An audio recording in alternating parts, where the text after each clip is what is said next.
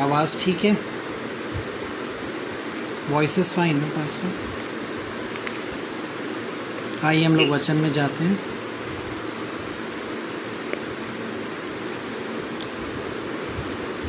पिता परमेश्वर, आज हम जो सीखते हैं आपकी आत्मा के द्वारा,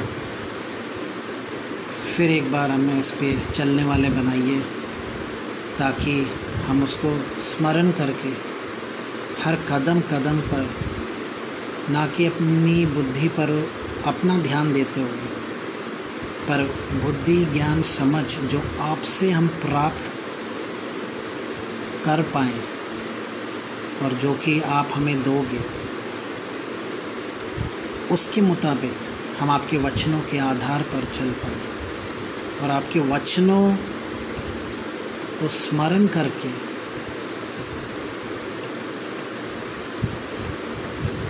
उनको सीखते हुए बड़े गहराई के तरीके से, बड़े इन अ वेरी केयरफुल वे, बड़े केयरफुली, बड़े बिल्कुल हर बात को सीखते हुए हम आगे बढ़ पाए। यीशु मसीह के नाम से मांगते हैं, हम मांगते हैं इस वचन को।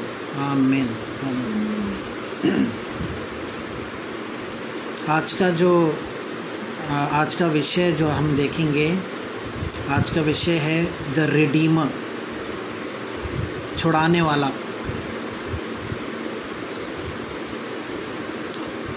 अब कल मैं जब बैठा था परमेश्वर की उपस्थिति में, तो ये भी मैंने सीखा कि एक और रहस्य सीख पाया कि हमारी जितनी जकड़ी हुई परिस्थिति, जितनी फंसी हुई परिस्थिति, जैसे भजन संहिता 102 के 13 में लिखा हुआ है, तू उठकर सिय्योन पर दया करेगा, क्योंकि उस पर अनुग्रह करने का ठहराया हुआ समय आ पहुंचा है। मेरी प्रियो, हर चीज़ का एक समय है, हर चीज़ का एक समय है। एक समय जहाँ हम लोग बोते हैं, एक समय जहाँ हम लोग काटते हैं, एक समय जहाँ परिस्थितियाँ पैदा होती है, और एक समय जहाँ वही परिस्थिति चली जाती है। एक समय जब हम लोग फंसे रहते हैं उस परिस्थिति के अंदर, और एक समय जहाँ छुड़ाने वाला आकर हमें छुड़ाता है। तो आज हम देखते हैं इसके प्रति, इन परिस्थितियों के प्रति हम क्या स्वभाव उत्पन्न करें, क्या स्वभाव उत्पन्न करें, क्योंकि इनकी गहराइयों के रहस्य बहुत सारे हैं, जो आज हम इस भोर की प्रार्थना के द्वारा, भोर की प्रार्थना में आज हम पवित्र आत्मा के द्वारा हम लोग सीखते हैं। निकालते हैं हम लोग भजन संहिता 126, भजन संहिता 126।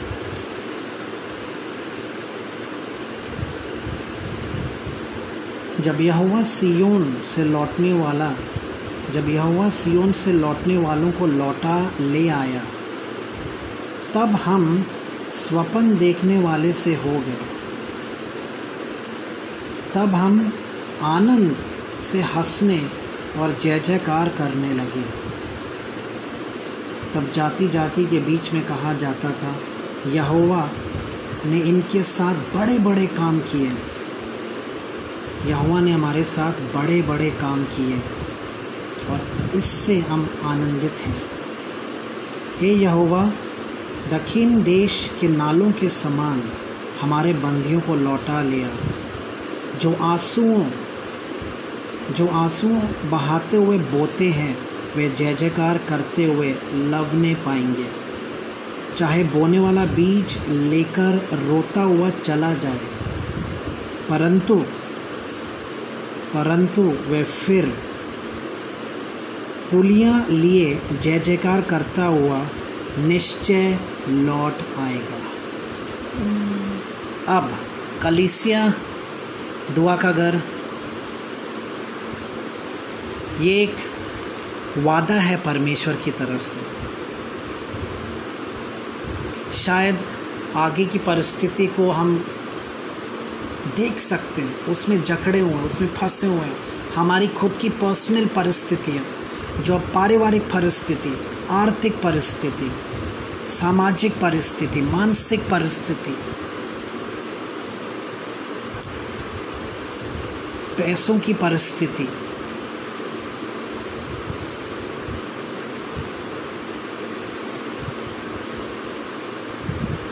और जितनी हमारी जकड़ी हुई परिस्थितियाँ, फंसी हुई परिस्थितियाँ,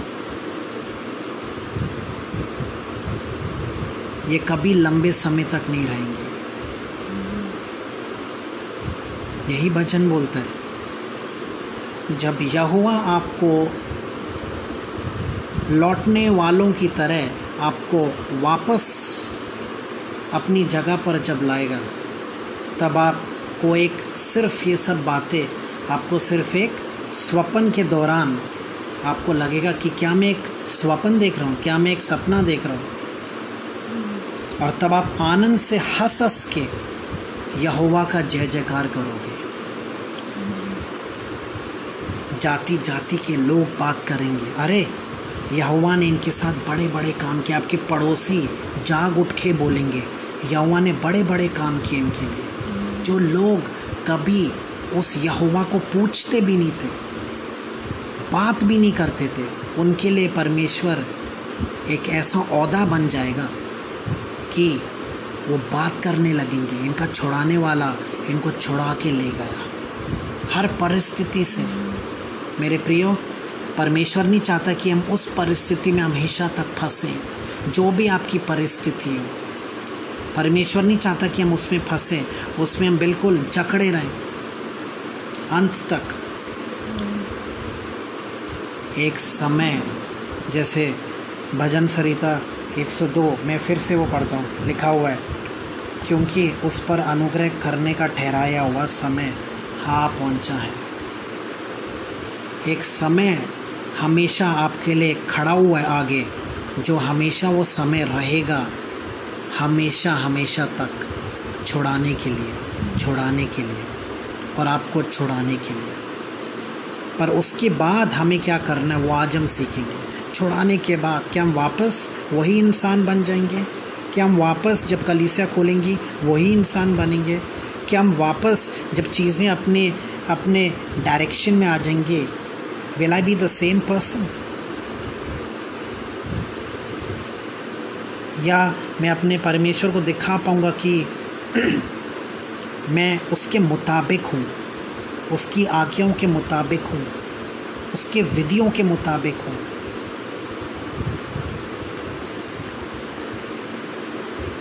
एज़रा का 8:22 जरा हम देखते हैं। एज़रा का 8:22, यही लोग जो यरूशलेम से अपने बंदी में फंसे हुए थे, ठट्टे उड़ाने वाले बने, घिनौने काम करने वाले बने। हम लोग अपनी परिस्थिति में क्यों फंसते? मैं कल इस पर बड़े गहराई से सोच रहा था, और परमेश्वर ने जो प्रकाशन दिया मुझे, रेवलेशन, कि हम लोग क्यों फंसते हैं अपने पापों के द्वारा, श्रापों के द्वारा, अन्य बातें जो वचनों के बाहर से हम उसको बड़ा मानते हैं, मिथ्स को मानते हैं, और हम लोग वहीं अपनी पोजीशन पे ही रहते हैं, बदलते नहीं है कभी परमेश्वर के लिए। वो रिपेंटेंस बोलते हैं ना, वो प्रायश्चित का स्वभाव हमारे में नहीं रहता। कोई कुछ बोलता है प्रायश्चित, पादरी साहब कुछ बोलते हैं, या भविष्यवक्ता कुछ बोलते हैं, या एल्डर्स कुछ बोलते हैं, तो हमें बुरा लगता है। मेरे प्रियो, जब तक आप अपनी डिग्निटी और अपनी आइडेंटिटी को परमेश्वर के पैरों पर रख देते हो, तब तक ये परिस्थिति आपको छोड़ेंगी नहीं। और जिस दिन हम लोग अपनी आइडेंटिटी और अपनी डिग्निटी परमेश्वर के लिए लौटा देते हैं, चाहे हमें कुछ भी काम करना पड़े परमेश्वर के लिए, उसकी महिमा के लिए, उसके नाम के लिए, तब वो आपके लिए छुड़ाने वाला बन जाएगा। चाहे आपकी 20 साल पुरानी परिस्थिति हो, 50 साल पुरानी, 60 साल पुरानी, कुछ भी साल पुरानी, परमेश्वर के लिए 100 वर्ष एक दिन के बराबर है और एक दिन 100 वर्ष के बराबर है। बड़े ध्यान से सुनिए इन बातों को, बड़े ध्यान से।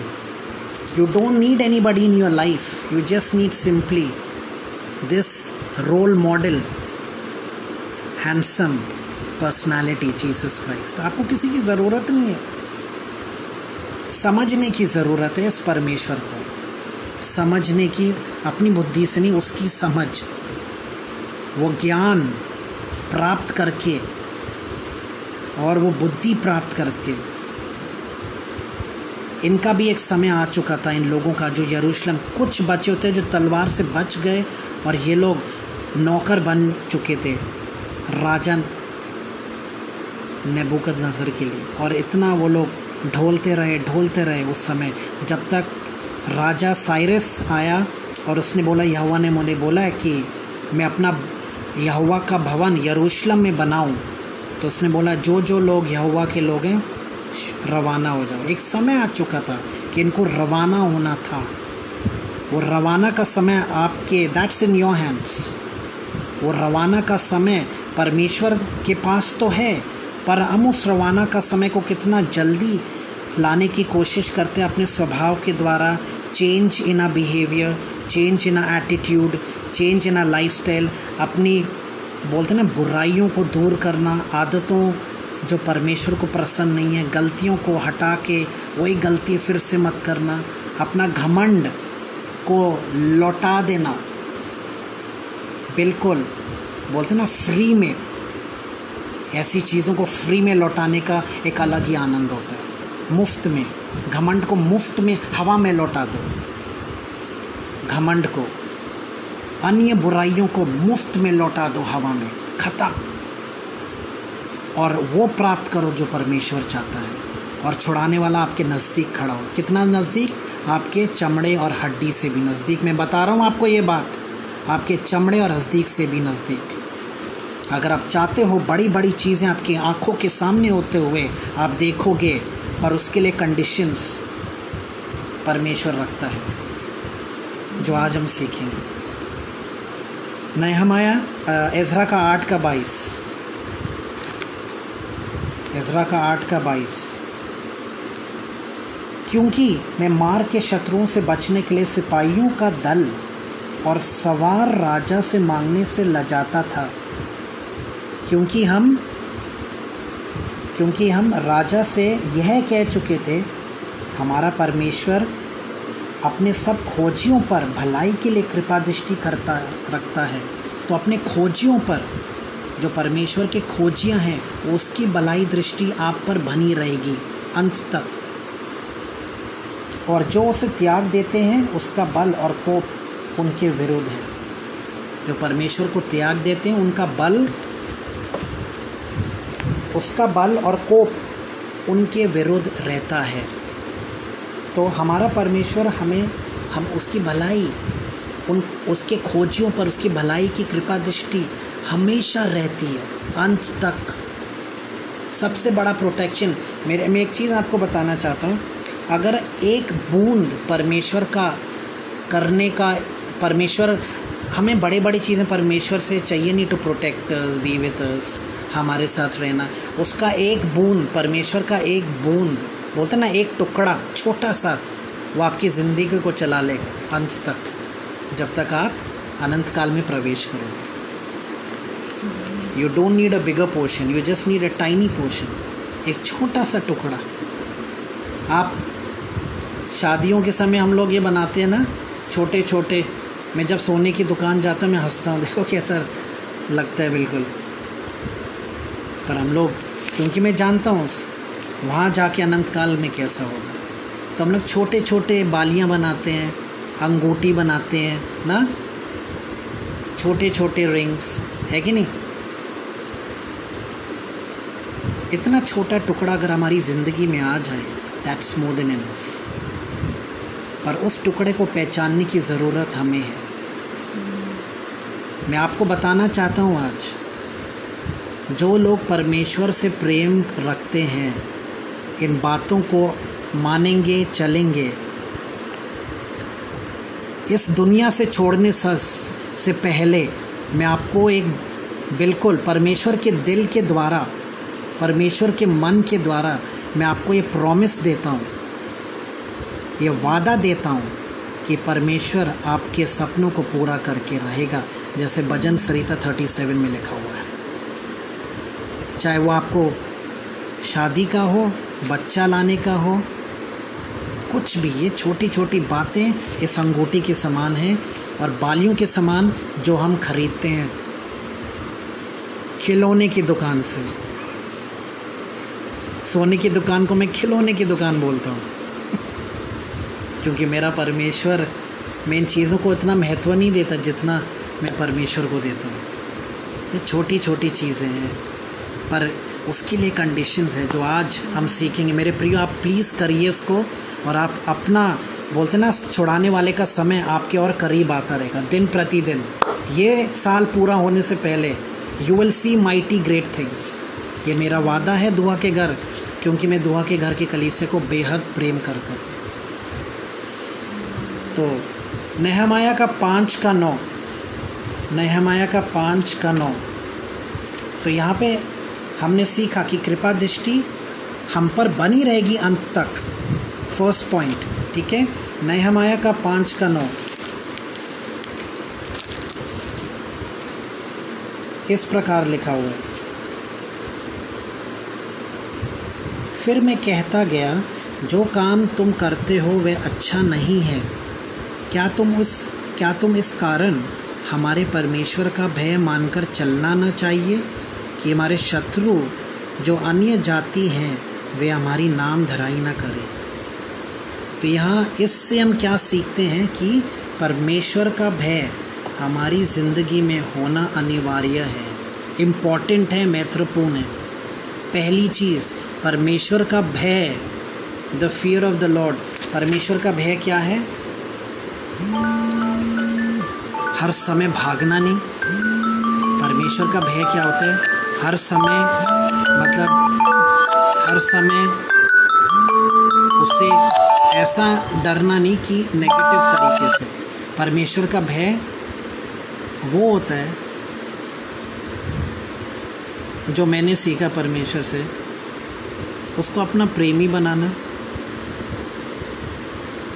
हर पल में उससे बात करना, और आपके, बोलते ना, हर बूंद जो खून आपके शरीर में है, पानी 70%, 70% पानी आपके जो अंदर है, वो पानी और खून, और आपके हड्डियाँ और आपकी खाल और आपके हर ऑर्गन जो आपके बॉडी में है, आपका दिमाग, सेल्स, मेम्ब्रेन, न्यूक्लियस, न्यूक्लाई, जो भी आपके दिमाग के अंदर है, उसका डायरेक्शन ऐसा अपने आप बदलना चाहिए। जो कंपास होता है ना, कंपास का डायरेक्शन को खुद बदलना चाहिए परमेश्वर की ओर। हमें कोई आपको कोई सिखाना नहीं चाहिए, बुराइयों से दूर रहो, पाप से दूर रहो। कितना दूर रहोगे मेरे प्रियो? बुराइयों से दूर रहो, पाप से दूर रहो। पाप मत करना, परमेश्वर को पसंद नहीं है, अच्छा नहीं लगता परमेश्वर को। पाप करोगे तो मरोगे, पाप करोगे तो ये होगा, पाप करोगे तो वैसा होगा। कब तक? पर मैंने एक चीज़ परमेश्वर के साथ बैठ के डिस्कवर किया, ये है जो मैंने डिस्कवर किया कि मेरे, बोलते ना, शरीर का हर अंग, शरीर की हर छोटी सी मूव, बोलते ना, हर शरीर का हर मूवमेंट, वो अपने आप परमेश्वर के द्वारा हर रोज़ भोर से लेके रात को सोने से पहले तक, और जब मैं रात के बीच में भी उठूं, वो परमेश्वर के बारे में सोचना चाहिए। और अगर ये होता है, और जैसे होगा, और काफ़ी अन्य लोगों के साथ हो भी रहा है दुनिया में, दुआ के घर में भी हो रहा है, तो जब ये हमारी ज़िंदगी में आ जाता है कि हमारा पूरा ज़िंदगी अपने आप मोड़ ले लेती है, अपने आप, बोलने की ज़रूरत नहीं है। हाँ। जब वो मोड़ ले लेती है तो ये परमेश्वर इतना ज़िंदा हो जाएगा आपके लिए, दूसरों के लिए प्रेम करना, अपने दुश्मनों को प्रेम करना, और जो भी आज्ञाएं परमेश्वर को, आप ऐसे उसको पालन कर पाओगे। मुश्किल नहीं है, कोई बड़ा थियोलॉजी नहीं है परमेश्वर का आज्ञाओं को पालन करना। You just need to understand how to direct your spirit and your soul to the spirit of God. बस ये है। हर आज्ञाएं पूरी होती रहेंगी बाइबल में जो लिखा है, बड़े बड़े काम होते रहेंगे। आप सिर्फ बोलोगे, टेबल पे होगा। आप सिर्फ, वचन में एक लिखा हुआ है ना, वो जब तक सोचेंगे वहाँ पे उनकी प्रार्थनाएं पूरी हो जाएंगी। जैसे वो आदमी जो आया था, वो जब भागता हुआ जा रहा था, उसका नौकर दौड़ता हुआ आया, बोला क्या हुआ? बोला कि आपकी बेटी चंगा हो गई। तो उसको याद आया, अच्छा कल दोपहर को 2 बजे मैंने यीशु से बात की थी और उसने बोला जा तू चंगा हो गया, तेरे विश्वास ने चंगा किया। वो अटूट विश्वास। और तुरंत आप अपनी पोजीशन पर भागते ही आप देखोगे काम आपके सामने जो आप चाहते हो वो पड़ा हुआ है। ये मैं चाहता हूँ, ये मेरी दिल की इच्छा है दुआ के घर के हर एक विश्वासी के लिए, कलीसिया के लीडरशिप के लिए। क्या आनंद होगा ऐसे कलीसिया में रहकर और परमेश्वर के साथ रहकर। माइका का 6:4, माइका का 6:4।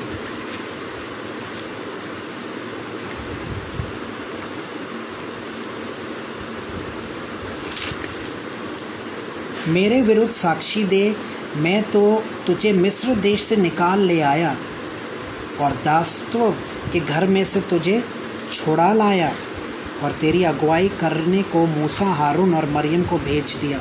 आपकी ज़िंदगी में ये मूसा, हारून और मरियम, सुनिए, ये मूसा, हारून और मरियम हमेशा तक रहेंगे। वो शक्ल नहीं होगा, पर ये टाइप के लोग आपकी ज़िंदगी में परमेश्वर भेजेगा। और जब ये लोग आएंगे आपकी ज़िंदगी में, याद रखिए परमेश्वर आपके साथ है, याद रखिए उसका हाथ आपके ऊपर है, याद रखिए ये 3 लोग, मूसा, हारून और मरियम, इसके दिल के द्वारा भेजे हुए हैं। तो उसको ललकारना कभी नहीं चाहिए, पर वो आदर आप परमेश्वर को दोगे, वो सम्मान आप परमेश्वर को दोगे। और ये लोग, जैसे लिखा हुआ भजन संहिता में, धार्मिकता, राइचियसनेस स्टिल अवेलेबल, धार्मिकता अभी भी अवेलेबल है। ये 3 लोग भी अभी भी अवेलेबल हैं जो परमेश्वर अपने दिल के अनुसार भेजेगा आपके काम को पूरा होने के लिए, आपके सपनों को थोड़ा नज़दीक लाने के लिए। आइसाया का 52 का 9 आखिरी पद हम पढ़ेंगे। यशाया का 52 का 9। ए यरूशलेम के खंडरों, एक संग उमंग में आकर जय जयकार करो, क्योंकि यहोवा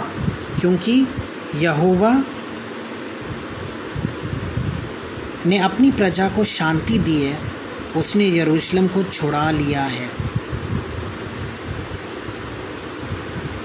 हे यरूशलेम के खंडरों, एक संग उमंग में आकर जय जयकार करो। द रूइंस ऑफ जेरूसलम, आपके टुकड़े, आपके जो रूइंस हैं, ड्यू टू कोई भी कारण हो सकते हैं। मेरा प्रिय चला गया कोरोना वायरस की वजह से। मुझे सबसे बड़ी हंसी ये आती है कि नई नई बीमारियों को नाम कौन देता है। अभी देखो और कठपुतली आएंगे आगे, नई नई बीमारियाँ अपना नाम लेंगे। मैं तो हंसता हूँ उनको देख के। मैं तो परमेश्वर से बोलता हूँ पता नहीं किसने नाम दिया ना, पर क्योंकि मैं जानता हूँ छुड़ाने वाला यीशु मसीह है, बड़े बड़े काम करने वाला यीशु मसीह है, कलीसिया को स्थापित करना यीशु मसीह। आपको स्थापित करना, आपके अंदर वो काम अभी पूरा होने बाकी है। आप अपने आँखों से जय जयकार करने की अभी भी दिन बाकी है काफ़ी लोगों की ज़िंदगी में। वो पार्टी के दिन अभी भी बाकी है, सेलिब्रेशन के दिन जहाँ हम एक दूसरे के घर जाके सेलिब्रेट करेंगे, आनंदित मनाएंगे परमेश्वर के साथ। तो आइए प्रकाशन की ओर जाते हैं जो परमेश्वर ने मुझे दिया था। पहली चीज़, ओबीडियंट टू गॉड्स कमांड, परमेश्वर के वचनों के प्रति बिल्कुल आज्ञाकारी बनना, पहली चीज़। दूसरा, walk in the fear of the Lord, परमेश्वर के भय में चलना, दूसरी बात। ये प्रकाशन जो परमेश्वर ने दिया, अगर हम ये सारी बात अच्छी जो परमेश्वर बोलते हैं ना कि आपकी ज़िंदगी में एक छुड़ाने वाला बन जाए, और वो जकड़ी हुई बातों को जो हम इतना भरोसा करके हम अपने प्रियों पर इतना भरोसा करते थे और वो आज शायद हमें छोड़ के चले गए हैं, और आज आपको एक छुड़ाने वाले की ज़रूरत है, बोआज की ज़रूरत है जिसने रूत को छुड़ाया था।